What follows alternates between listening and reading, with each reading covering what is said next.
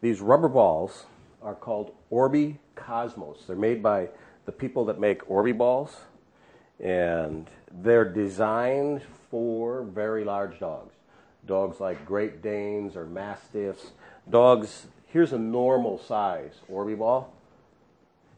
Dogs that are very large dogs. Knock on wood, we have yet to have a dog chew one up.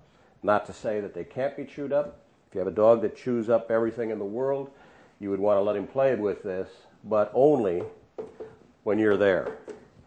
But they have a nice, relatively soft feel to them. I mean, they're very, very durable.